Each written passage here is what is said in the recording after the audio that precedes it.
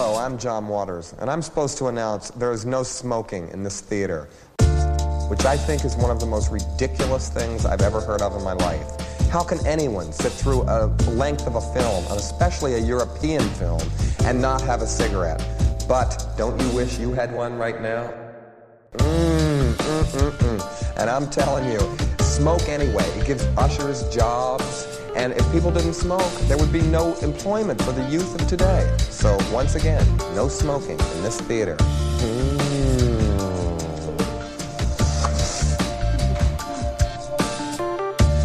Hi, Emma. Hi, Emma. She's wonderful and is taking the shift for me that I was supposed to have right now. Ooh. So, is responsible for me being here. A true enabler of the Sickest Addiction podcasting. Thank you so much, Emma. Did anybody else see the promotional materials for the rest of, for Studio Ghibli's new movie, the How Do You Live? Because there's just that one poster that got released. Just the one photo. Just the big, literally, the bird-looking guy, They've right? just been like pasting that on different promotional materials, like promotional fans and like promotional elevator doors and shit. It's literally just that one image. I thought they were just going to go, there's no marketing material. It's just a poster. But they're like, no, it's just an image that we're putting everywhere. It seems, I don't know. It's not that unusual. Not knowing what this image is, do they have it on body pillows? Googling. I feel like you would know that, Jason. You look like a guy who has a body pillow. I do have a body pillow, and Seth bought me a very erotic cover for it. It's not in use, but it's in my house. It is How Do You Live body pillow. I'm seeing results that are how do you live with yourself if you sleep with a body pillow? Not quite the issue I was looking for. Also judgy. It's a good question. Yeah, it is a good question. Wait, they're called documentaries, right? Sometimes you need to ask these kind of questions.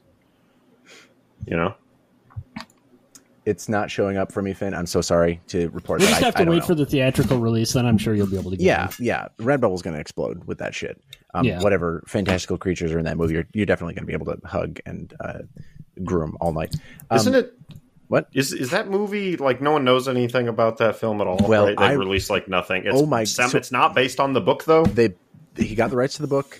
He said, I'm making it based on the book. It's going to have a fantastical take. And then 2 weeks before they released that poster, he's like, actually, it has nothing to do with the book at all. It is not related. It's entirely fantastical.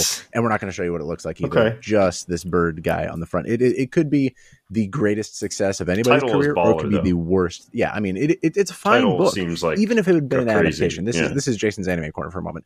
Thank you, Harry, for being my second.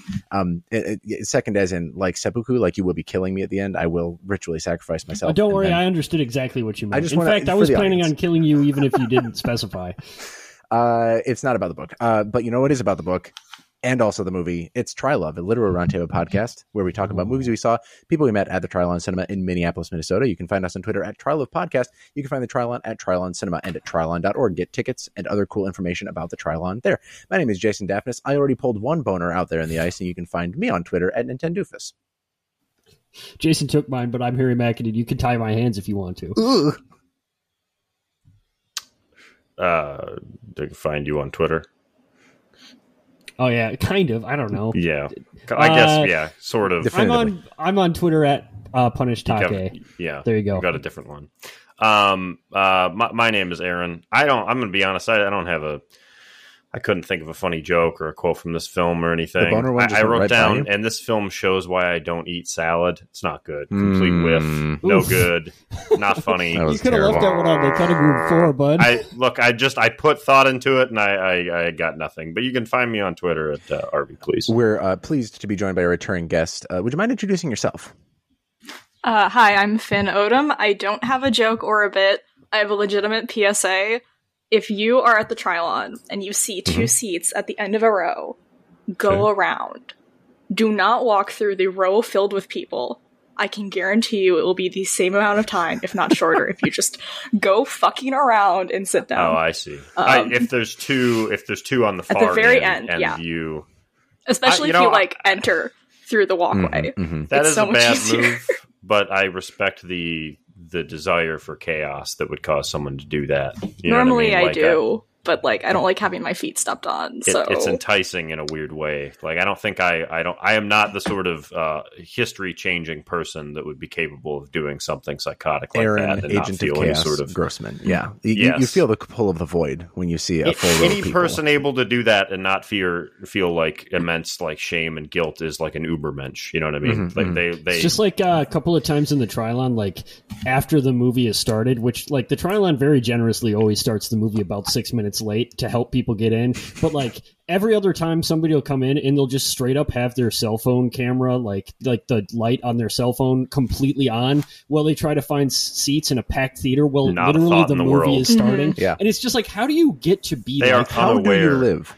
Yes. How do you live? Literally. There we That's go. what the movie's going to be about, is those people.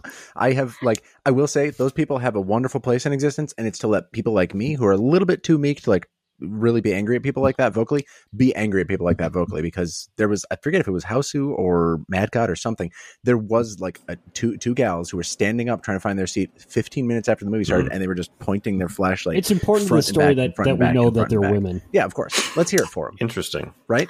I don't, but we're not hearing. But we're not hearing from. What we are going to hear is Finn. I want you to rank the hosts that you're on the podcast with right now.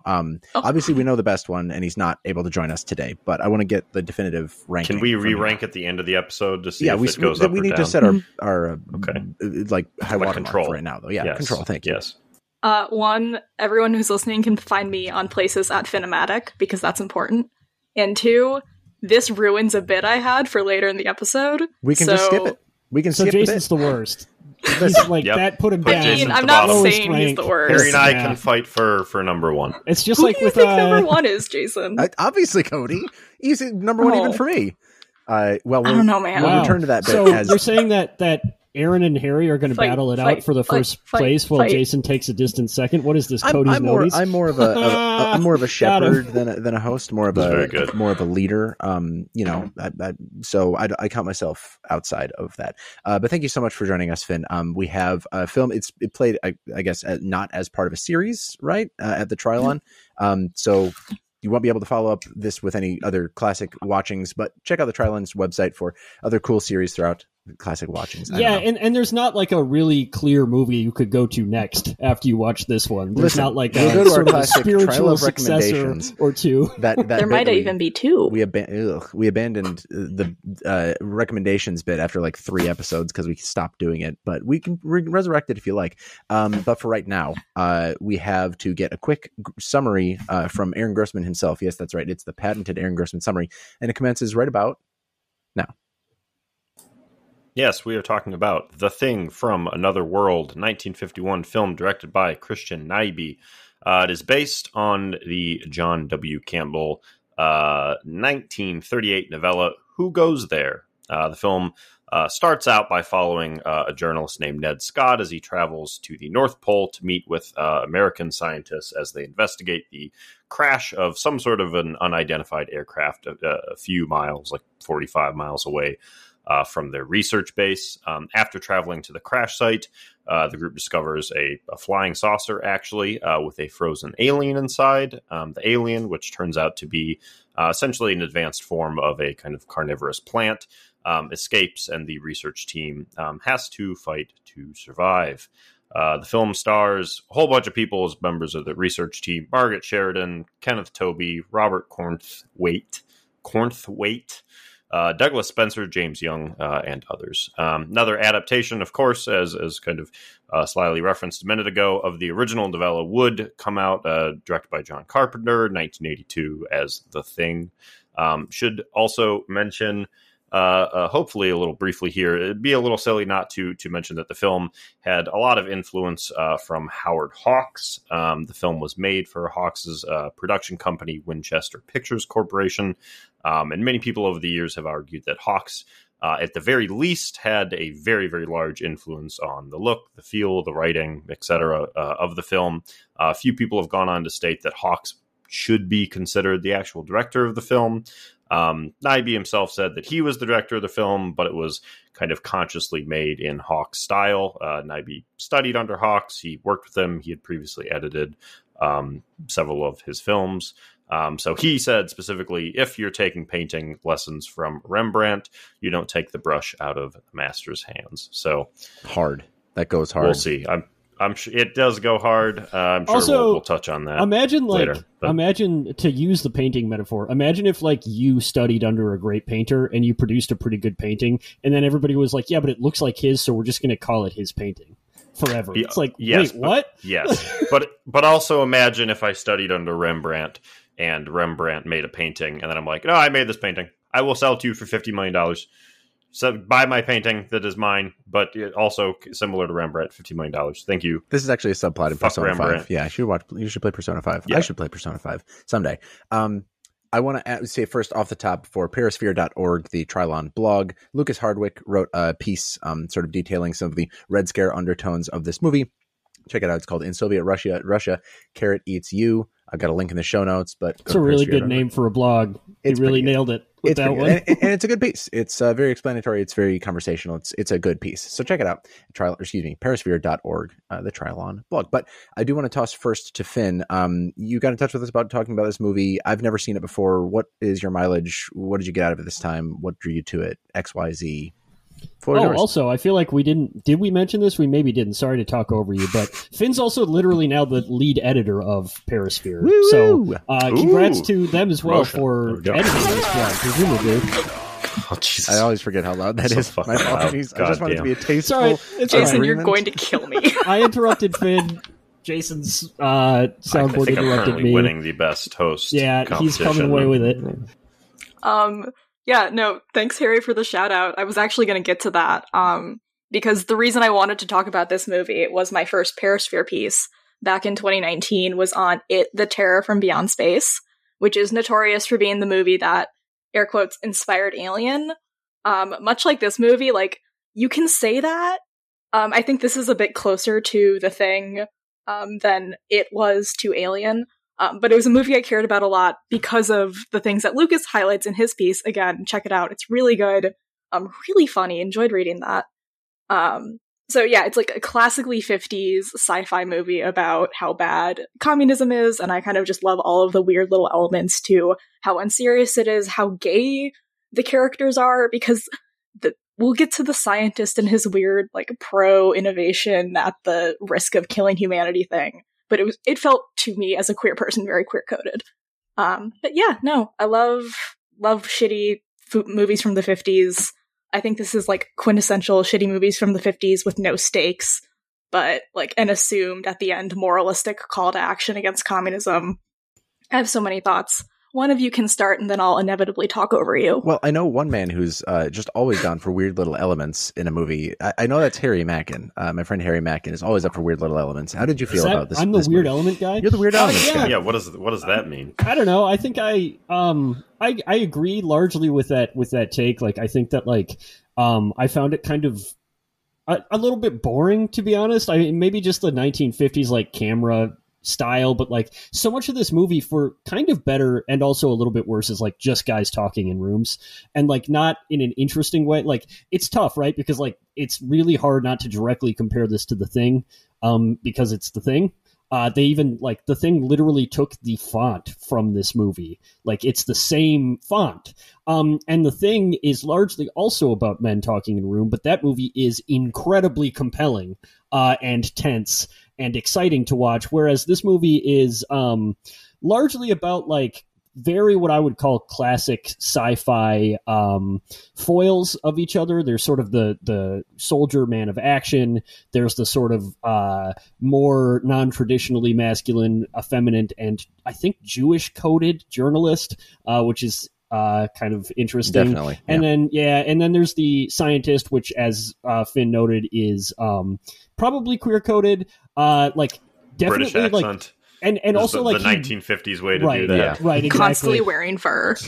And like kind of Russian looking fur too, which like is maybe even a more or a less subtle thing. A gay Cossack, and also yeah. like a guy who like it's the funniest straw man ever, because like he ends up espousing theories of scientific knowledge that literally nobody has ever held, where he's just like, yeah, but like if an alien lands on planet Earth and it starts killing people, we have to let it kill people because we have to like preserve it as a source of knowledge. And it's just like, what the fuck is this guy talking about? Like, that's never been a relatable like impulse or motivation ever. Is like, we cannot stand in the way of knowledge and progress. The purpose. He sounds like a podcaster saying like the purpose of humanity is to learn and grow, and we must let this thing kill us before we can do that. But there is a way to do that, right? Like I even think that like I don't know. I don't want to call this movie cowardly, though obviously as all like anti-red or all Red Scare media it is fundamentally cowardly. But I just think that like you could have created something with stakes if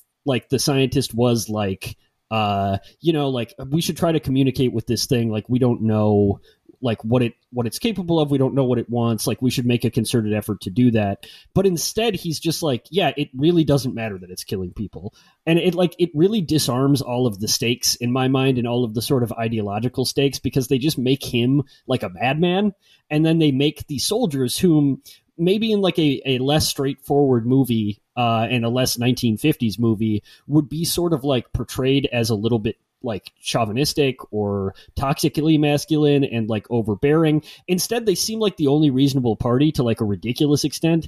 And like if there is something wrong with them, it's just that like they're a little like chummy and maybe a little bit sexist and a little bit woman obsessed, but like in this like very red-blooded American way that's supposed to be like funny and relatable. And so I just like it really seems to wear its heart on its sleeve.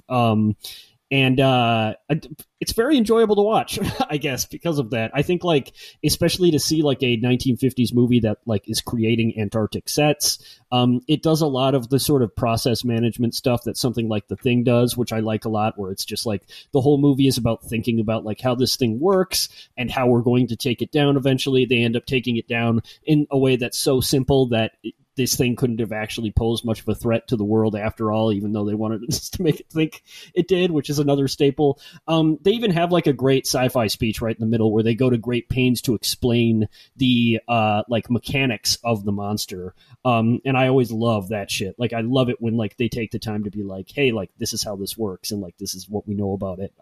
So yeah, a classic sci-fi in a lot of ways, but I'm interested if anybody got more out of it than that, I guess, because I found it pretty forgettable, if enjoyable, and I'm really interested to hear what everybody else had to say. Yeah, I think a lot of this movie for me comes down to like just the lens that I developed having watched a bunch of old movies as a kid is like, this is just a normal movie. Like nothing about it sort of stands out in a frictiony or like jagged way that super catches my attention, because it's a lot like the movies that I watched growing up as a kid. Good, I think, decent quality, pretty well made for the time, incredibly written. We talked, I forget exactly what movie we were mentioning Howard Hawks in, maybe it was The Thin Man, but just an incredibly written movie, like so much dense dialogue, always talking. And it made me think about the moment to moment of this movie rather than like, I like, Harry, you brought up how like they do go into the mechanics of it. It like they spend a long time looking through microscopes to sort of define its molecular biology and sort of figure out how it works and what it needs to survive, that kind of thing. The evidence of it needing blood is the fact that it just sucks a bunch of wolves dry. That's pretty fucked up, and everybody just kind of takes it in stride. It made me think about, again, the sort of like moment to moment of this movie. The moment to moment action kind of has this weird, strange anti like flow of the movie, anti-action, anti-horror movement to it sometimes, where, for example, when the alien first appears out of the ice because the guy's left the electric blanket on too long, he goes from that scene to running to the other room to explaining, like, you don't understand, it stood up, rather than the fucking alien is in there. Like, go there, stop it, it's going to kill us. He says, you don't understand. He does like something classic happened. 1950s hysteria. I know. Where like the person just completely loses all coherence and has to be like slapped around a little bit. Which is very funny because it happens 2 or 3 times when people are attacked or injured or like, incapacitated, and they're left in the middle of the room and 15 people crowd them rather than go to like the source of what they were hurt by. I think it's after they figure out that he needs to get into the shed to like propagate with the earth in the garden room or whatever, in the greenhouse. After that, there's a guy who comes out of there all scratched up and torn up, and he does the same thing. He falls into the room and 15 people crowd him rather than going to see what attacked him or going to stop, mitigate the danger or whatever. I wonder if they're like Is it an element of style? Did it work for anybody that it takes that time to like try to build that tension? Or was it like, for me, it sort of almost stopped me in my tracks and made me think more about why I was spending that time rather than like just letting us get into the moment of action? Was it like the prolonging of horror there, or you know what I mean? Sorry, if that wasn't a good on-ramp, Finn, you can pivot to a new point. Or Aaron, you got anything? Sure. I'll say I feel like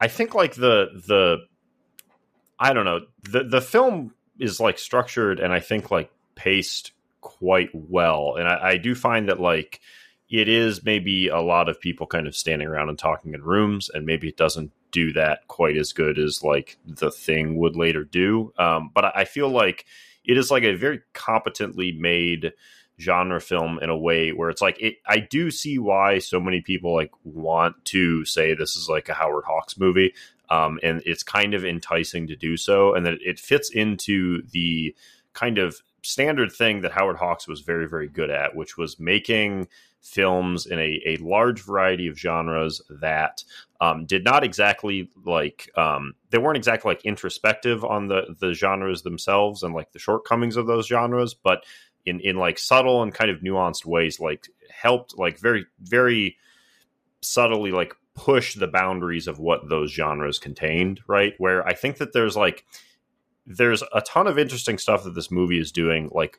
kind of right below the surface. And it is not necessarily even doing those in a way that feels like conscious or like purposeful. But it's like pretty easy to see why someone like John Carpenter was able to take this material and the material from Who Goes There and, you know, kind of mold this like very like claustrophobic like film about paranoid like masculinity, right? And how he was able to like kind of hone that into a more interesting film in a way. And so like just like the quality of like the genre stuff here, you know, again, it is not doing anything like mind blowing, but it is like high enough that like I kind of want to say like, yeah, just give Howard Hawks the credit for this one. No insult to Nyby, who I'm sure did a bunch of other good work, but yeah, I liked the tone and the pacing and like that build up, even if it doesn't do the same thing as like the Carpenter film. I think that's a really great point, Aaron. And it sort of coincides with something Jason said, which like, I guess I kind of overlooked this or maybe almost took it for granted because I think this is something that like, 1950s movies had to do a little bit more than a lot of movies that followed it, particularly sci-fi movies, because they didn't have effects. But like the script in this movie is really good, right? Like I think in a lot of ways my favorite part of the movie is the first act before the monster shows up, because like it's just such a great sort of like place setting mechanism. Like we actually get established characterization for these characters who ultimately end up being like really two-dimensional foils of each other for this sort of like ideological like play, but it doesn't feel like that, right? Like it legitimately feels like these are characters, like these are people that you want to get to know. The captain is interesting. You like his rapport, his relationship. I thought for like the first half hour of this movie, it felt like weird Air Force propaganda in some ways, because it's like you're going to hang out with your cool buds who love you, and you're going to have like these situationships with hot secretaries, and everybody thinks you're badass. And you've got a rope kink. That was the only time situationship has been said on this podcast. Ooh, it's true. It's very not top. Given recent discourse. Yes. Yeah, I'm on top of everything. 31 years old. Let's see. But like, I think that like that's probably why the ending of this movie felt so frustrating to me, is because it almost feels like a movie that, to sort of like extend your thought, Aaron, is like frustrated with its genre almost, or like it wants to be more, and then it ends up having to be genre, and it feels a little bit off almost, or not off necessarily, but it feels like it culminates into less than the sum of its parts when it did such a good job of setting up its parts, right? Like the first two acts of this movie and the communication between these people and the sort of process really makes an argument for something like The Thing, like you said, Aaron. So it's like you can totally see like this is so ripe for further exploration, to the point where like the like disarming of the ideological sort of like stakes at the end of the movie, it almost feels like self-consciously frustrated in that it's like, well, we have to like turn this scientist from this sort of like queer-coded baddie into like but this guy that like maybe you can he's a baddie, all right. you can make a point for him until like all of a sudden at the end of the movie he just goes completely off the deep end and he starts saying shit that doesn't even make any sense to anybody, right? And it's just sort of like, oh, I get it. Like this had to become a different movie here at the end so that we could get this climax, so that we could kill off this thing. And it almost feels convenient in an interesting way, but I really like that point, and I think it sings really well with what I think this movie's strengths are, for sure. I think that's one of my like favorite parts of how 1950s it is because they set up in the beginning, it feels like it's Air Force propaganda. And then when the army hears that there's some sort of alien out there, there's a tension shift of innovation and exploration versus this is a legitimate threat, we need to fight it. And the men on the base who are not the army dudes who looked all the same to me. I don't know if it was that it was a black and white film or they all just had like the same face. It's not just you, yeah. Okay, good. The only characters I really remember from this film are the woman and the gay scientist. And I don't know if that says something about me, but like they were interesting. I think, not to deviate from my own point, but like those are the characters I cared about. I liked how cartoony the pseudo-Russian scientist was. Even if he was spouting nonsense, it felt like he had a reason to be there and he was an actual force for them to argue, like fight against more than the Thing, because we don't see the Thing for most of the movie. It feels like he's a sub-character in his own film. Yeah, we go straight from not seeing him to seeing every detail of his body and face, which is another weird pivot. We see like the cool propagation shit. Like, love the Red Scare, this foreigner who might be a little, is going to help this big hunk creature propagate his awful seed throughout the world. Like, that's cool. I like that part. But the rest of how they fight against it just feels so cartoony that I end up loving it again, even though they take what could be an anti-army narrative, going back to my original point, because the army wants them to preserve whatever the alien is. And they're like, no, we gotta kill it. It's going to harm the world. Maybe we should not be preserving this knowledge if it could be inherently harmful. It takes that, and then at the very end, they have Ned Scott, who I did not realize had a name, do this whole speech about how we need to watch the skies. And it's like, no, you're looking right back into the military propaganda. You're going so hard on 1950s film that you become like a 1950s film. He horseshoed the Red Scare, basically. Yep. I think that like specifically like the scientist, the character of the scientist in general, and like kind of that like last act turn is, I think, like representative of something that feels like I will maybe go on a dangerous tangent here. But I think that there's like, it is interesting to consider this film as a film in 1951 that came out, 2 decades, well, not quite 2 decades, but years after the original novella and decades before the Carpenter film. I think that there is, it is like an interesting data point when you kind of consider those 3 works and like the differences between them, specifically in regard to the history of science fiction and genre fiction kind of as a whole, and also how that like has mapped generally or like kind of moved in a parallel fashion alongside the history of the United States. And that 1950 specifically as like a post-World War II era, kind of start of the U.S. involvement in the Korean War, kind of a not quite, the Vietnam era of, increased like cynicism, but like things like that starting to kind of show, like in the cracks starting to show a bit more after World War II.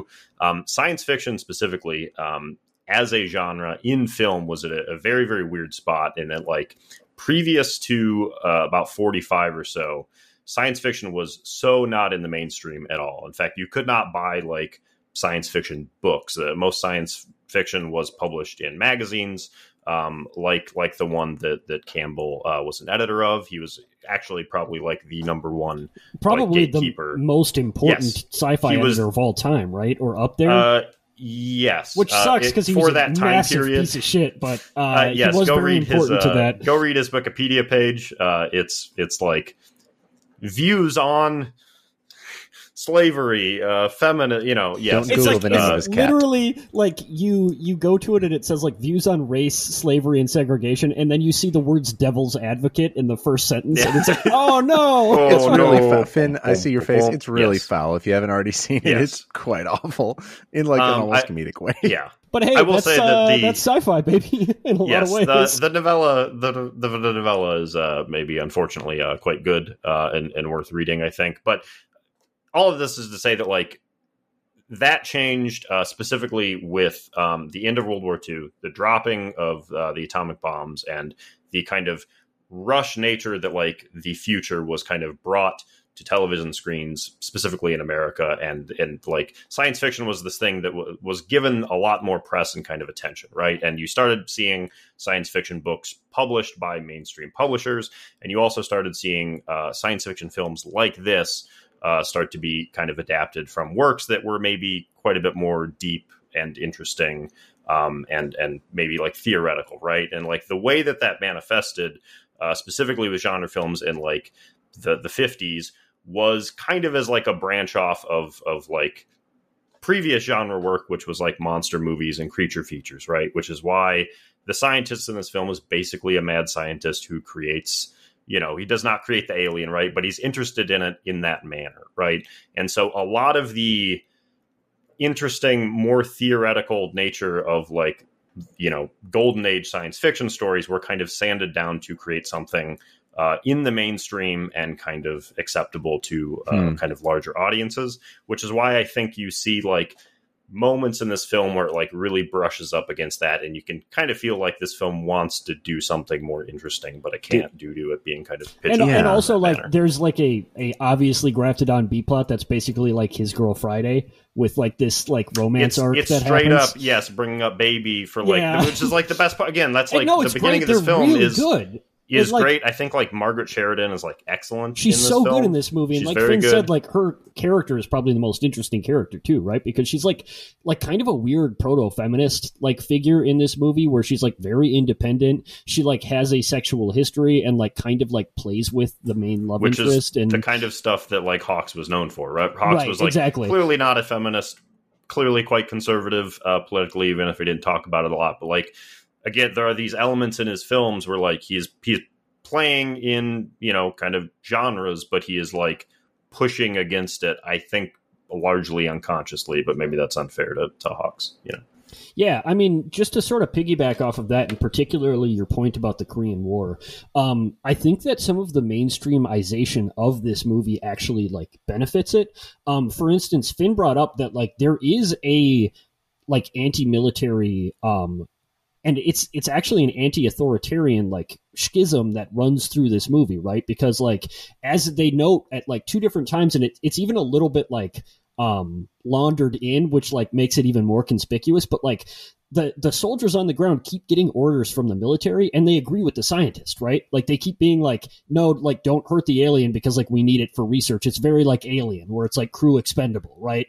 And so, like, there is this, like, really interesting kind of, for the first time, schism between, like, the quote unquote working class, or, like, man on the ground narrative, like the grunts, right? Like the captain, the lieutenants, versus, like, military higher ups who maybe don't actually have the interests of their men in their hearts, right? Like, they don't actually care about the people they command. They care about achieving strategic objectives. And, like, it's super worth noting, right, that, like, that was, like, big time the Korean War, and very much not necessarily the historical, like, perception of the military before the Korean War, right? Like, in World War II, it was sort of like, we're all in this together, right? Like, and then, like, things like the Korean War and the Vietnam War happened, and it's like, oh wait, like, this is a war that, like, in many cases, like, the people on the ground don't even know why they're fighting, right? And, like, the reason they're fighting is to prop up, like, capitalist regimes in countries that are, like, going communist. And so, like, there was, like, all of a sudden this, like, this paranoia about, like, what if, like, the U.S. military higher ups and the government don't actually, like, have the best interest of the American people, and especially, like, the people fighting, in their hearts. And, like, it's kind of interesting to see that, like, gestured at, right? Where, like, all of a sudden it's like there is, instead of, like, science versus like might or patriotism versus communism, there is also a little bit of like class in this movie where it's like authority versus like the people who are actually going to be affected by these things, right? And I think like that's a really interesting dimension to introduce to this. And again, like I think it's kind of interesting and funny that like it ends up breaking down along those traditional sci-fi lines, but like just by adding that nuance, that sort of breakdown, like the pieces end up in different places, right? And it's sort of a more interesting, it sort of becomes like a commentary about like not just like communism must be destroyed because it's bad, or like you don't like scientific knowledge isn't worth it. It's like specifically like the pursuit of scientific knowledge isn't worth like the destruction of the people who are actually going to have to pay the consequences for that, which like extremely disagreeable if we're talking about communism in a lot of ways, and like kind of gross, but also like kind of a really interesting point to make in general. It's a really interesting point to like insert the idea that like, oh, like there are people who are not responsible for these things, who it's below their pay or it's above their pay grade, who are going to reap immediate consequences for these sort of like larger strategies, and their opinions should also matter, and we should also consider them, especially in like the pre-stage to the Korean War. I think that's a really fascinating aspect of this movie. Also, to like juxtapose this against the space race, which a lot of horror is the genre of exploiting human fear. I think it can be beautiful. A lot of the films from the 30s and 40s are very much othering.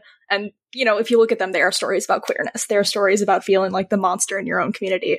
And so you go to the 1950s and you have a lot of these films that are then dominated by fears with communism and the space race and exploration. It's this weird period where horror is not owned by horror. It's owned by Hollywood. And I feel like we've kind of bounced back and forth between that a lot. Over the last however many years. But yeah, so it has this really cool undertone of potentially gesturing at like class unity and the importance of having like the one reporter there who is like the protagonist in the description Aaron gave, but he's not really the protagonist of the movie. He's kind of just the comedic relief. And also, like, he's supposed to be very much like the audience stand-in, right? Yeah. In fact, like, we're supposed to be sort of converted the same way he is, where it's like we're supposed to come in and sort of be skeptical and, like, make fun of these army guys a little bit. And then at the end, we're supposed to be like, they're actually big heroes, and I'm going to tell you about it. Oh, he has, like, the greatest quote, which, had I not been so annoyed by those people, my quote would have been, something along the lines of, "That's what I love about the army. They're smart all the way to the top." Because the army has just blown up the alien ship, and their report from the general was, "Hey, use thermite bombs." And it's like, good old U.S. Army just destroying literally everything. But no, he's very much the like weird audience insert, and throughout the film he keeps trying to get back to headquarters because he wants to be the one who breaks the news, and then he gets to the end, and it's not like a journalistic. He doesn't tell anyone that the scientist was actually bad. He doesn't communicate anything relevant besides the army stopped the alien. And then he has a call to arms. And it's not class consciousness. It's, no, we need to fight the bad guys together. Like gesturing at unity, but it's not really unity. Yeah, he's sort of treated...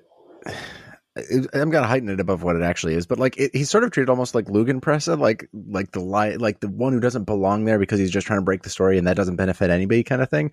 And he's in opposition to even the people who are like working with it. Not like morally, he wants to be there to tell the story and stuff, but he's constantly suppressed for it. And at the end, finally, he's converted. Like, I think it's probably at the point at which he faints while they're zapping the thing to death is like, that's when he's supposed to be like, oh, he understands that the American military might has now like completely floored him with their bravery and ingenuity and the violence that they enacted to, rid the earth of this great evil thing. He's every single war reporter in a Hollywood movie, right? Where like by the end, he just like is so in love with the troops. Yeah. Even if he's not in love with the war, Doesn't he say at one point, oh, they didn't say that to me at like Kuwait or something. He references some other Okinawa, famous battle he was at Okinawa too. Yeah. I don't know. It's a lot, that character. It makes me think, like, Aaron, you brought up the mainstreamification of science fiction and sort of how this movie is like caught there in that interesting space. Did science fiction generally, and how did like Okay, so I'm trying to structure the question around what came after this and sort of the things it inspired. Mm-hmm. The things it inspired being clearly The Thing, and a lot of other science fiction that came in the 70s, 80s, 90s. Did that moment in science fiction where it became more popular, more mainstream, less transgressive, maybe in some ways, less imaginative, fantastical, experimental. Right. Yes. Did that parallel any growing like conservatism in the same space and in the same movement to make it like more palatable to an American, to a patriotic nationalist American audience? I don't mean to blow the conversation out way too far, but I'm just trying to think about like if this movie helped do a thing that set the stage for something like The Thing to come around, and obviously a far, I think, more full-throated statement of what it's trying to do and a little bit more nuanced and fun to watch. Did this movie contribute to the sort of movement that later things that it inspired managed to, like, you know what I'm saying? I feel like I'm not vocalizing this super well. So I'll say that like one specifically like the 1950s onward, 1945 onward. I mean, a lot of people like identify it specifically like the minute the nuke drops, there was like a change, right? Maybe that's probably not exactly true. It probably largely has to do with like post-war economy and larger cultural changes, right? But it is interesting because like golden age science fiction was like almost entirely written by men, almost entirely written by white men, right? But there was those stories could be a little more like theoretical and like I said, like fantastical, right? And that I think Asimov specifically said that like once science fiction like got into the mainstream, that kind of increased attention, like very much like nailed writers to the ground. Like it really grounded what they were writing in a way that they kind of were free of previously, right? And that you do get like films like this that in which, you know, an alien monster is like largely representative of, you know, the threat of communism and whatnot, in a manner that like can be read a little bit from the original story, but like the original story is like 100 pages of incredibly hard science fiction about like people wondering really like what the body, what chemicals like the body is made up of, and like how that impacts like if it were to turn into a bird, would that impact based on the atmosphere on Earth? And like versus that is very planet? Much like what pre-1945 sci-fi was all about. Yes. It's like they still told stories, like Aaron is saying, but you could really tell that like what they were actually interested in was like we want to like think about like what wild biology and technology would look like and speculate on that. And it, you know, and so, there's still some of that here. What you would get like, at least from in terms of like visual mediums, like, you know, film and television and whatnot, what you'd get is often kind of experimental stuff after this, but experimental stuff that was very much handicapped by that need to kind of get some sort of mainstream traction.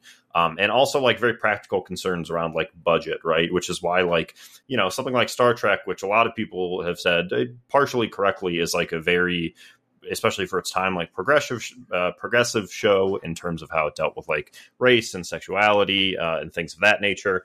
But also like, you know, it's a lot of, you know, people wearing lizard suits, you know, that Captain Kirk is like wrestling around with, right? Because it's like pretty cheap to put a guy in a lizard suit and have him, you know, wrestle around for, you know, a few minutes on the television, right?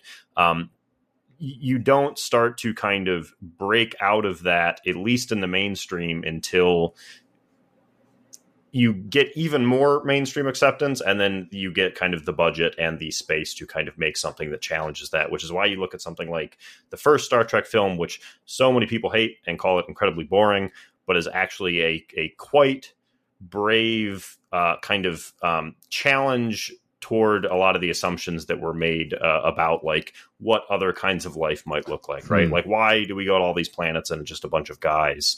You know, why is it a bunch of aliens kind of look like humans? The Carl Sagan thing about like how Star Wars imagines a world so far away, and yet it's mostly white guys with two legs walking around with guns, you know? Yes, and so like a lot of the philosophy that is kind of baked into narratives about like exploration and conquest and war and whatnot that are like a lot to like philosophy and kind of ways of thinking about things like slavery and colonialism and like Manifest Destiny. Like those things start to be challenged once kind of the standard ways of thinking about this kind of stuff is starting to like break free, which is why you get like post-colonial writers and feminist writers who start to kind of think more critically about this kind of stuff. I would argue that it is based in films like this that like we're not maybe consciously doing so, but like laid a groundwork for it. Yeah, it's really interesting. I think that's a really good point, Aaron. Accidentally muted myself. Sorry. I think that like almost on a meta level, this movie's relationship to sci-fi as a genre and also filmmaking, and specifically sci-fi filmmaking, is a really good sort of like addition to that point where like, first of all, you get Howard Hawks, not like a traditional person to make a sci-fi movie, right? Like a guy who's sort of known for his whip crack dialogue and characters and like love for big cinema in a lot of ways. And you put him in this movie, and then ultimately the point of this movie comes down to the idea that like we can't forget about the human in the face of like progress and sort of like macro historical narratives of scientific advancement and the next stage of humanity or whatever. And like that's kind of an interesting point to make in a sci-fi movie when like sci-fi was such a hard genre to grasp for film for exactly the reason that Aaron described, right? Is that like in prose you can describe wild creatures and you can have long monologues about like the theoretical physics of those creatures, but like that's not a thing you can do in movies because you have a limited budget and because like you don't have the technology to do that, right? And so like this movie had to like be very sparing with how it showed its alien, and instead it had to focus a lot more on the people. And I think it's kind of interesting that like it kind of makes those things, those limitations, a feature in a way that I feel like a lot of sci-fi did, and like almost in doing so they found their raison d'etre for doing that, right? Where it's like, oh, like if we have like limited capacity to do these things, then we can make movies about how that limited capacity is interesting or important. And like that kind of became like a hallmark of movies like this. Like I think a lot about like Jurassic Park doing the same thing, right? Where it's like they were so sparing with the way that they showed off the CGI because they wanted to sort of make that part of the point. And I feel like sci-fi has a long history of doing those sorts of things in a way that sort almost like coincides with the ideology or the themes. And I really like that idea. Yeah, I think that like to kind of put it like pretty simply, like it is, you know, it costs like millions of dollars to make something like, it costs hundreds of millions of dollars to make something like Dune, right? Where if I need to make a TV show, I bet it's really tempting to just make like a mini series of 6 episodes where it's like, you know, it's like Black Mirror. Like what if your phone was your mate? You know what I mean?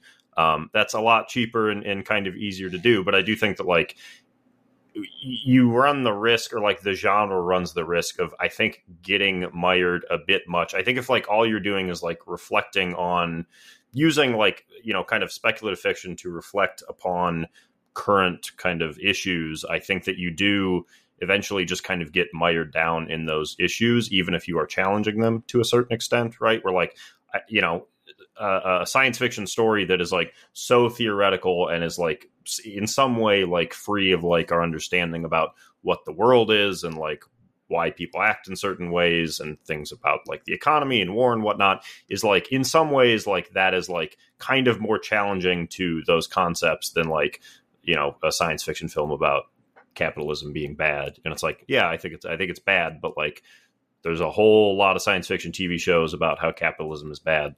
And they're cheaper to make, I think, than something that is more speculative. I don't know.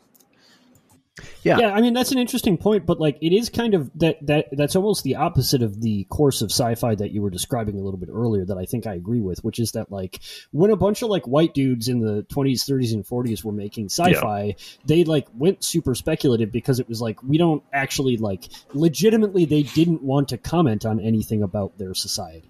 Like they were just interested in like being imaginative. A lot of those authors really love to comment. You go read some old Heinlein. I know, but I mean like women are getting too many jobs, unfortunately. Right. Like really regressive opinions, but also like there was like this this almost like entitlement entitlement's not quite the right word, but like this frustration with the idea that sci-fi authors would have to be like evaluated the way that like literary works were, where it was like, oh, but what are you trying to say with this story? You know what I mean? They would often be like, no, like it's speculative, it's fiction, it's like I'm trying to think about cool ideas with it's a my crab sci-fi. guy, he has 3 arms, and then like what's your fucking problem? Which is where like post-colonial and feminist sci-fi came from, right? Was like all of these criticisms that were like, oh, actually, like sci-fi has always been about this. Like when you were writing about the big crab guy, what you were actually doing, whether you knew it or not, was sort of like reflecting power it was a structures gay big crab guy. that, like, right. yeah, that existed in our society. And so it's really interesting to hear you say that like there is also like there is maybe a point to like being speculative in more complex ways, so that you're not just doing that like that 2-dimensional story about capitalism thing. That's very funny. It's making me think of like the kinds of stories that movies and sci-fi was able to tell before movies became part of the picture. Again, I'm probably going back to that modernization and mainstreamification type deal that Aaron brought up originally, but like the types of stories that it was able to tell and like that were, I don't know, encouraged or sort of like given a place prior to the film format could be a little bit more, whatever, high-minded, a little more theoretical, opening that space for discourse and dialogue later on as third, fourth wave feminism started to come in, and modern notions of class and structure, gender and race, etc., started to set in the 50s and 60s, and sort of like what was enabled by and limited by, like if we had to explain a bigger concept in a movie from the 1950s or 60s that was about sci-fi, it was going to have to be shown off screen generally. If we were going to make a movie that was going to sell and have pulp appeal, that's going to have to be shown on screen. We've got to have the Boris Karloff knockoff guy with the pointy fingers be the thing, rather than like, I didn't read the source novel this is based on, but it talks about the thing squishing under doorways and doing like really supernatural shit rather than just surviving bullets, I guess.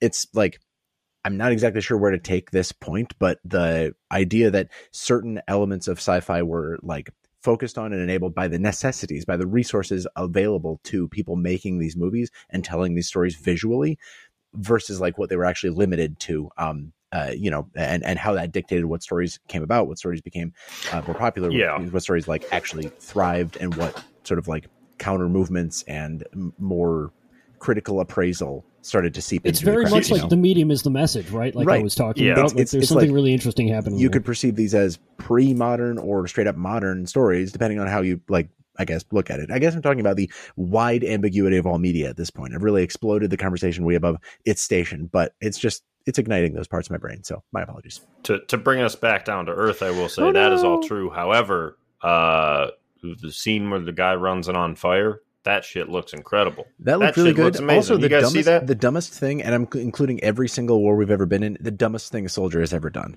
What the fuck are you doing in a wooden shack in the middle of the frozen wilds, throwing gasoline and flame at a guy, just throwing them at beds and shit? Dumbest thing. Serious measures. You got to do what you got to do. To give this movie some credit with like the not showing versus the showing. When they have the explosives, like those effects, wonderful. It was very delightful watching that whole sequence of them trying to throw kerosene and then lighting everything on fire, and how the different characters in the room, because there are so many of them, are trying to avoid getting hit by the flames. And then them blowing up the spaceship on accident. Oh boy. Stunning. That would be my good grief, give me a gift. Just the shot of them watching the smoke rise. That was a very beautiful moment in this otherwise like kind of all over the place in a little cartoonish movie.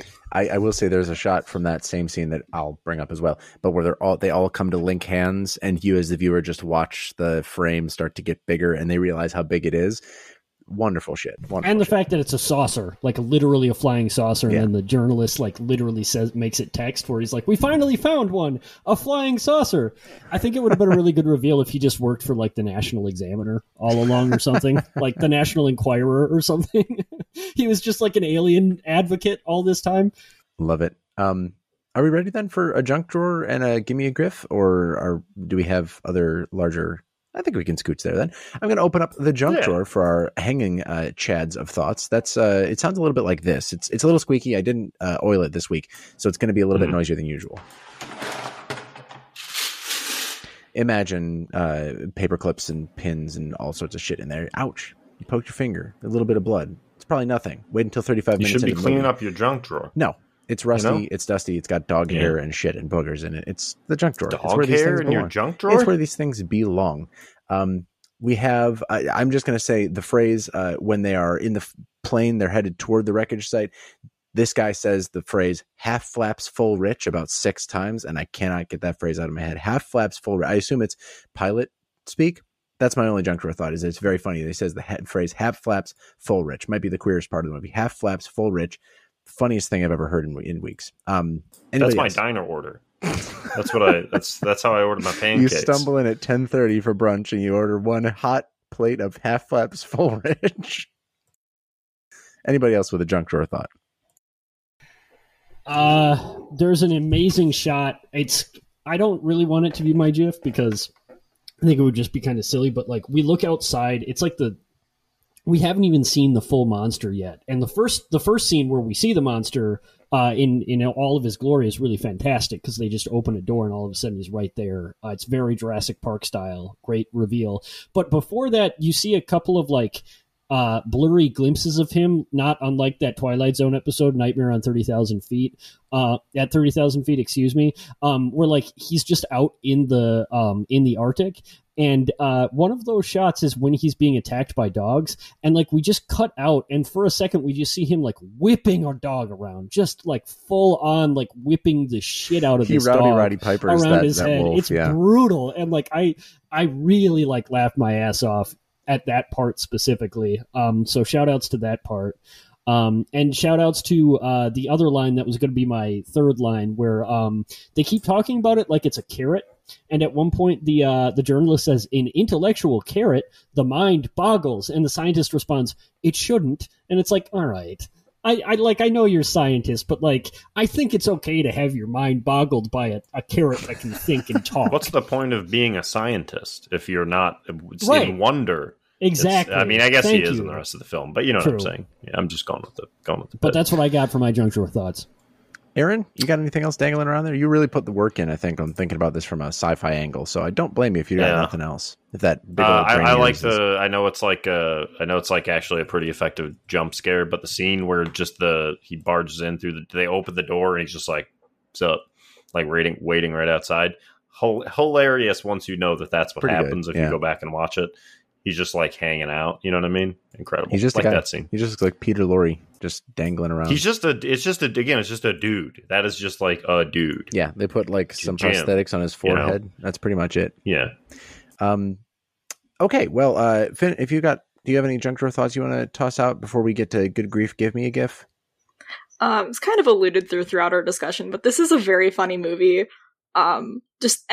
I think one of the funniest things to me is how casually every character delivers their dialogue. Like, "Oh yes, we'll just blow it up with thermite bombs." That got me. I don't know why. It just felt so funny that they were like, "Yes, this is the thing we're going to do," and then they were all carrying around the bombs. And then the dramatic irony of the guy watching the body when it's in ice going, "Oh, I should have a horror story," and the fact that it's melted with an electric blanket. Like, there are some scenes in this that feel like they're in a Scooby-Doo episode. It's a comedy of errors at a certain point. Yeah, it's pretty good.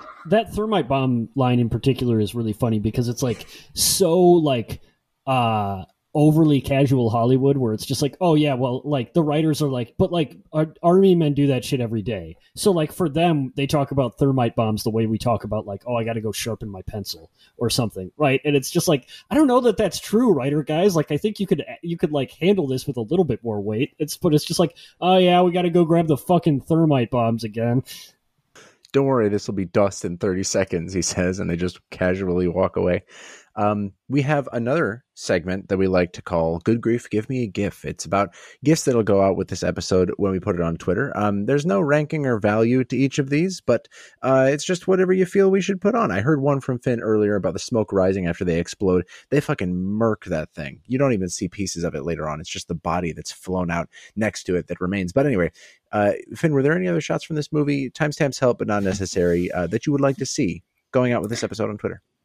Yeah, I saw this in theater, so unfortunately I don't have any timestamps for you, Jason. You don't have a constant stopwatch going? The clicking in the background isn't you? I like to be a normal person in a movie theater, so why are you on this podcast? That's a great question. No, I really liked that shot, or any of the shots where it cuts to them in the plane and they have all the Huskies. They were so good. Good dogs. R.I.P. to the Huskies who died. That just got me every time they would have the discussion in the cockpit, and then you'd cut, and it's just like 6 dudes packed in with a full like team of sled dogs. Well, and like good. For me, like that was the jump scare of the movie, right? Because I've seen The Thing, and I didn't know anything about this movie. So when they cut to the fucking Huskies, I was like, oh shit, here we go! Like, oh my god, like it's popping off now. And then that obviously didn't end up happening because The Thing is not actually. It's kind of just like a big plant Frankenstein, not like a thing that takes. But for a second I was like, oh my god, wait, like this is The Thing, those Huskies are going to be the bad guy. So that was really exciting for sure. Would one of your shots then, Harry, be the wolf getting windmilled? Like yeah, I think so. I don't have timestamps either. I watched this at home. I'm just lazy. But also I caught like maybe around an hour is when they open the door and just see the monster standing there. That would be a good one. When they first set the monster on fire by just like throwing a flaming blanket at it, that's really a good scene. And then I already mentioned this one, but I really, really love when all of the soldiers, like, they try to get they say they're getting the shape of it on the ice of the flying saucer. And they just like basically, I don't know if they literally hold hands, but in my mind they're holding hands, and they walk outward and like form a perfect circle out on the ice. Really great shot. Really like iconic image from this movie. That was feel like it sort of set this. That was mine too, because it sort of set the stakes of the thing. Like they just show, I don't know, maybe a like bread box sized chunk of it sticking out of the ice, and until you see them sort of space out and it's like the size of a tennis court, then they realize, oh shit, this ain't no tiny meteorite. This is a thing. This is a whole ass thing. And it's like not shaped like a plane. Yeah. Like they thought it was a plane, and then it turns out it's perfectly circular. Yeah, it's I wonderful. bet like you could make a really great poster out of that. I feel like that's the iconic shot from this movie. Yeah. If it were 2012, we get Ollie Moss on it, and he'd do something with like a circle and a virus or a whatever plant DNA looks like. Let's get him on it. Let's get him on it. Aaron, anything you would like to see visually from this movie? I will say, sorry, can you open the junk drawer again really quick? I had another thought. Son of a... Well, I actually never closed it, so I'll play this sound effect. We're mixing... Well, no, if it's still open, then... It's still open, okay, please. now close it after... Okay, after I say after this, then close it. Okay. I will say it's very good that Tarantino took the close the door joke for the Hateful Eight. Very... I love that joke in the Hateful Eight. It's very good here as well. Just kind of... Good job on him for, I guess, also, I assume he'd probably just seen this from sitting around the movie store for, 20 hours a day when he was younger. But I like that joke a lot here. It's very good. My gift would be the guy on fire running around. Shut up. Wait. Your gift would be what? My gift, the guy on fire. The alien, he's running around. The alien, the massive alien. Okay. Well, I will mark yours down as the guy... The guy on the Man on Fire from Metal Gear Solid 5. Just do a GIF of the movie Man on Fire, actually, and just don't. I'm right maybe on. That's funnier. The whole thing in like 144p uploaded to Twitter as one GIF. How about that? You got to subscribe to Twitter Blue for this joke. God. Unfortunately, I'm gonna die. I was gonna say thank you so much for being on, Finn, but I understand we're actually being surprised by yet another bit. I mean, we've already packed this thing full of bits. We're down one with Cody being gone, but are you here to pick up the slack? Well, obviously, because there's nothing I love more than making men compete and talking about myself. And Cody's not here, so I wanted to make you all compete and talk about myself. With just, it's not cute. It's not Cody's noties. It's just Finn facts. Okay. But You said it's not cute, and then you said something that's arguably cuter than Cody Snowdy's. In fact, maybe inarguably cuter because it's alliterative, which everybody knows is cute. You heard it here first, guys. I am the cutest podcaster. From what I've gleaned from y'all's, you don't talk about horror too often.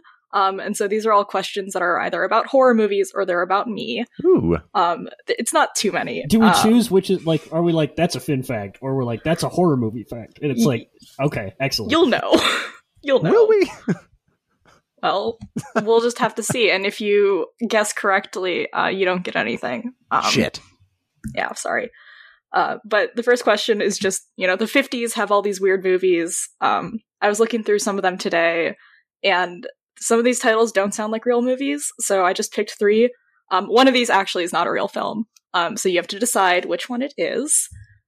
Your 3 options are A, Attack of the Puppet People, B, The Claw from Hell, or C, The Hideous Sun Demon. Do we have an order of just whoever jumps in first? Jason, Harry, Aaron. See, that's our ranking. That was a trick question.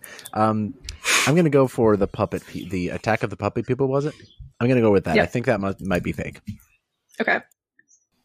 This is classic Harry overthinking, but The Claw from Hell sounds the most like it could be a movie, but also like it's from the 50s, and I don't remember the Hays Code, so like maybe you couldn't say hell. Can you say hell? Claw from I don't know. Yeah. Claw from right, H exactly. apostrophe, or H asterisk. They asterisked it out, and Hitchcock is like, make sure you don't say the claw from H-E double hockey sticks. So I'm going to go with The Claw from Hell. Okay. You are locked in for Claw from Hell, Aaron. Aaron, are you going to cover the Do I want to do the spread? baby? What one did Jason guess again? Jason guessed Attack of the Puppet People, and then the other one was The Hideous Sun Demon. Here's the thing, I just think it's B. So I think it's The Claw from Hell. I don't know. How do you make a movie out of just a claw? I mean, that's absurd. But yeah, so how do you just make a movie out of a thing from another planet, dog? A hideous sun. Well, that's just a claw. Just a claw. The name of just any a movie. claw. Like, all right, look, it's a claw. It's not attached to anything. You would get kicked. You would get kicked out of the little alien group from Toy Story so fast. You would be kicked out so fast. That's not a problem. I'm going to say The Claw from Hell is not a real film. Okay. For a moment, I thought of doing something mean and making these all real. But no, Aaron called the bluff. It is The Claw from Hell. Shit, of course. Yes. It could have been The Claws from Hell. That might have been more believable. But, I'm just curious about how anybody is going to feel endangered by a claw. Just a claw. That's all I'm saying. Nice job, Harry, as well. I mean, don't compare this to claws. Aaron. This is a Claw from Hell. This is a different thing now, entirely. The Claws from Hell, a legal drama thriller starring George Clooney, say, you fucking that's asshole. incredible. You asshole. That's incredible. Now, that's just a film that I would watch. That was what the Joseph Heller originally called Catch-22, and then they were like, no, Joe, you got to come up with something better than that. That's not very good. Oh, God. Okay, so if I read correctly, that's 1 point each for them? 1 point each for Harry and Aaron. Also, they can say hell.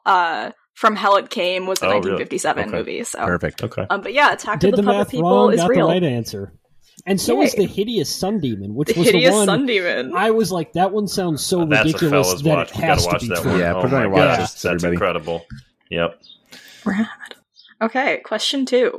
The Thing from Outer Space is the first of 3 adaptations of Who Goes There, as we've talked about way too much. There are many 1950s films that spawned multi-film franchises.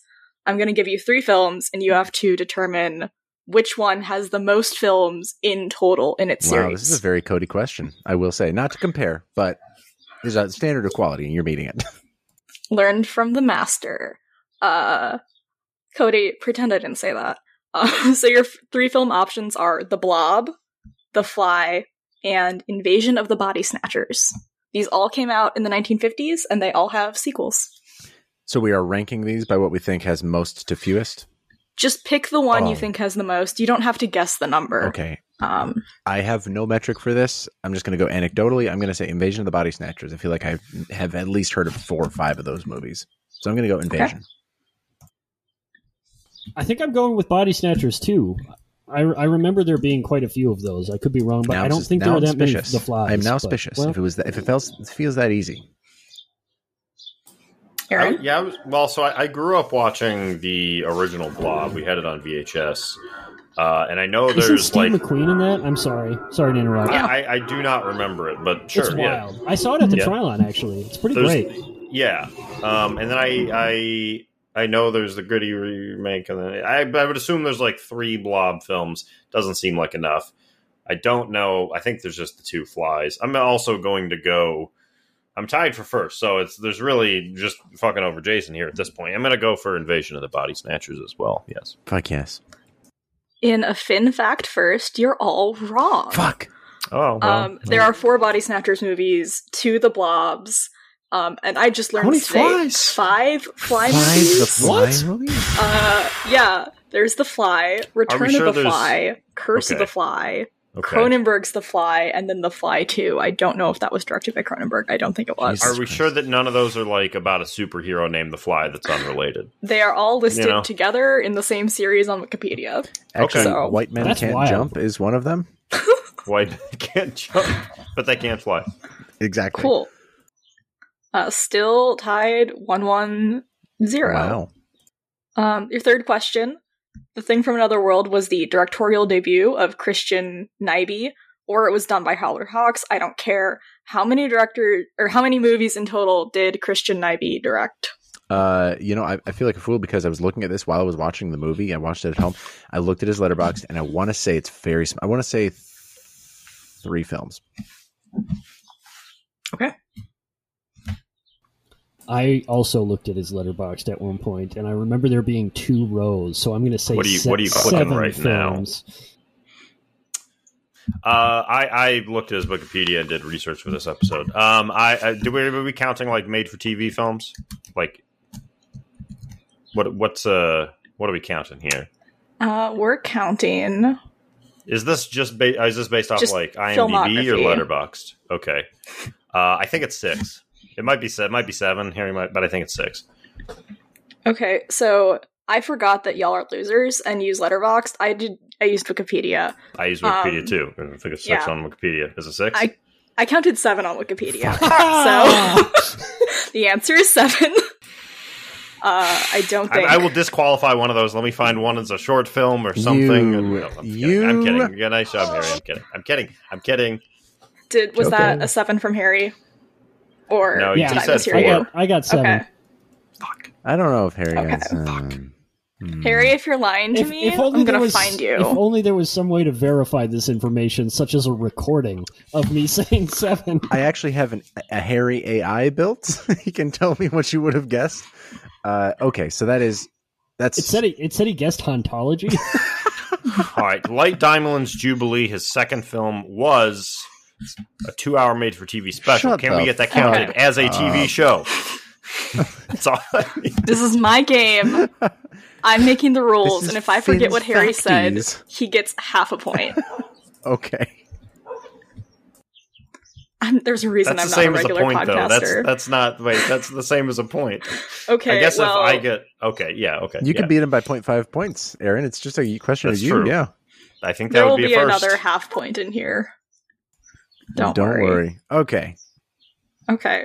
So this is the next question. It's a very important question to me personally. If you get this wrong, I'm never coming back to your show. A lot of people will cite John Carpenter's The Thing as their favorite horror movie. It's influential. Like, it is a good movie. What is my favorite horror movie? You get options, but you have to guess correctly. And your options are Videodrome from 1983, A Nightmare on Elm Street from 1984, or Creep from 2014. I'm going to say Creep. Okay. Man, this is hard because I know a lot about you. And I know that that's Creep, I know that you like Videodrome a lot and that you like Creep a lot. But I think Creep is like the more, and I don't know if Videodrome is your favorite Cronenberg. I remember that.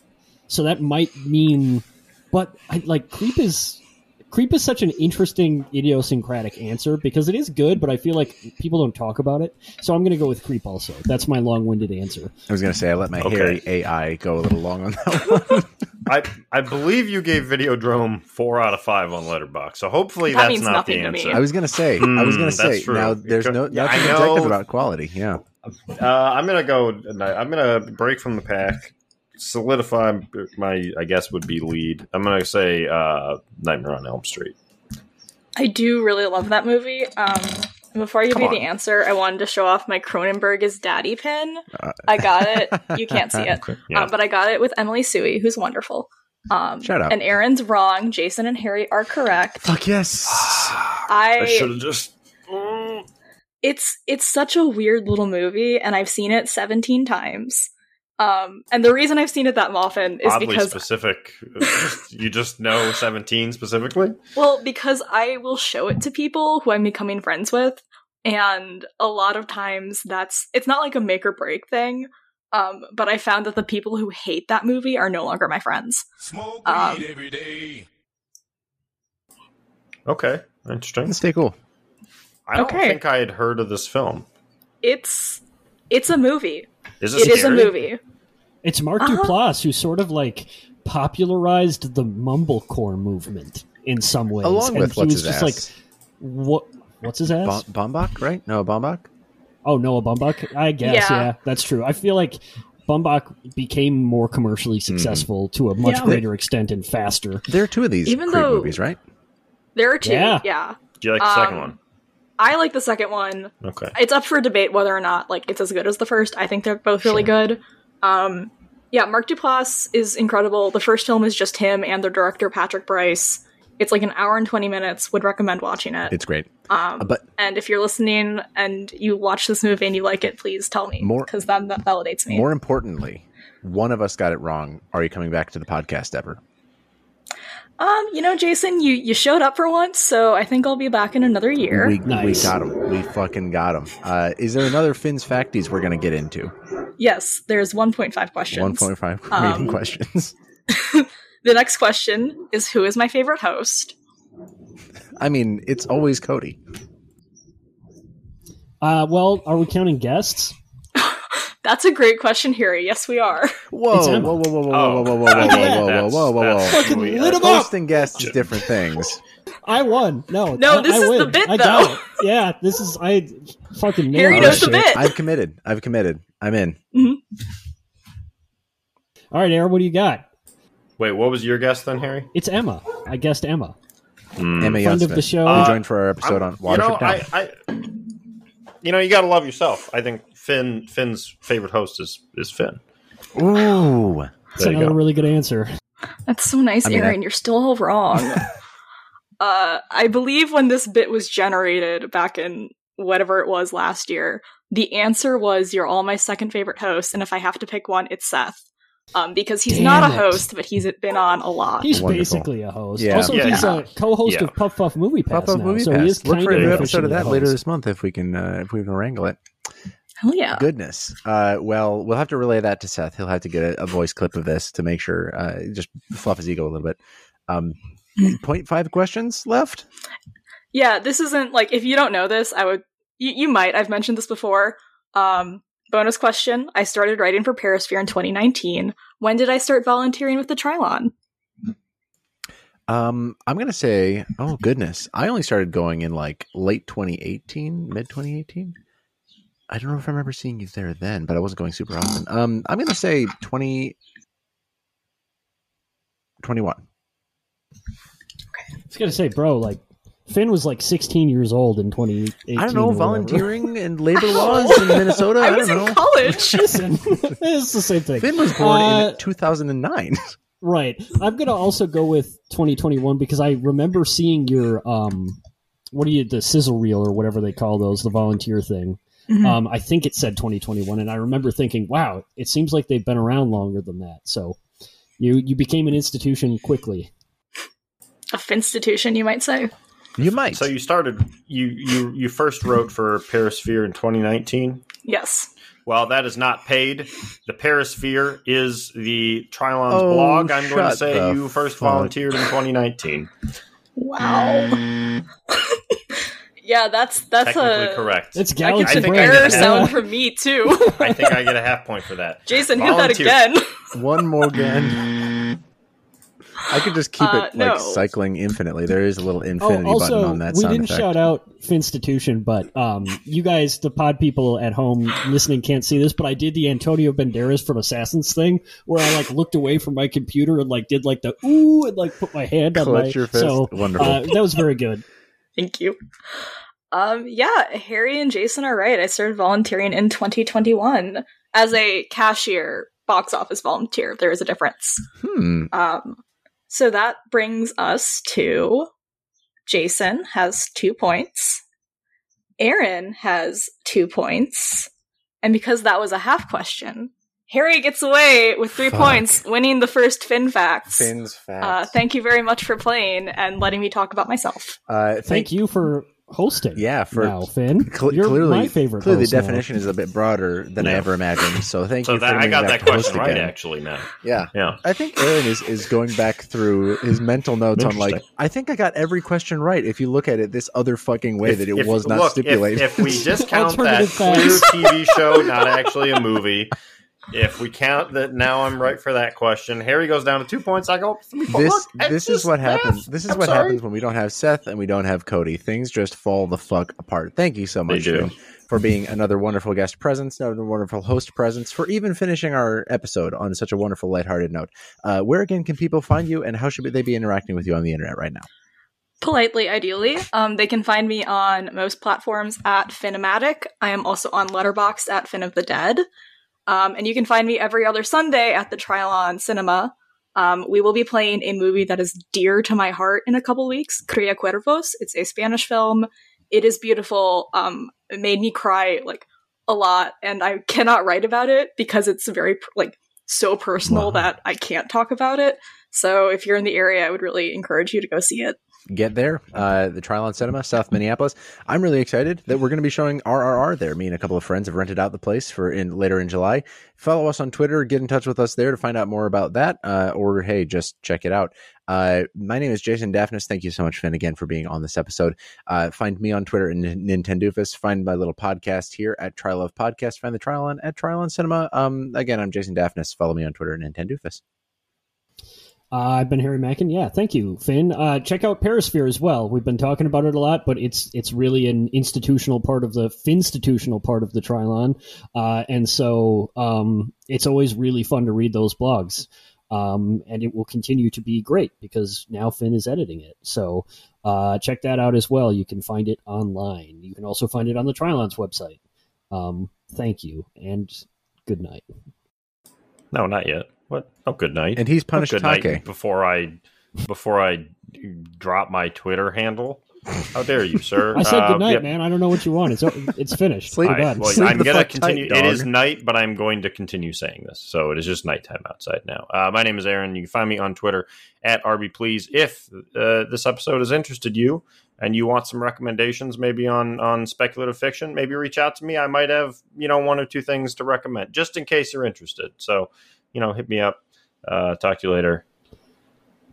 More like Peen Wolf. I did find my copies of The Wizard Knight and sorry, Jason. Mist recently. Sorry, and I will have to insist on having the final word on this podcast. But they are speculative fiction. Soldier of the Mist. I listened.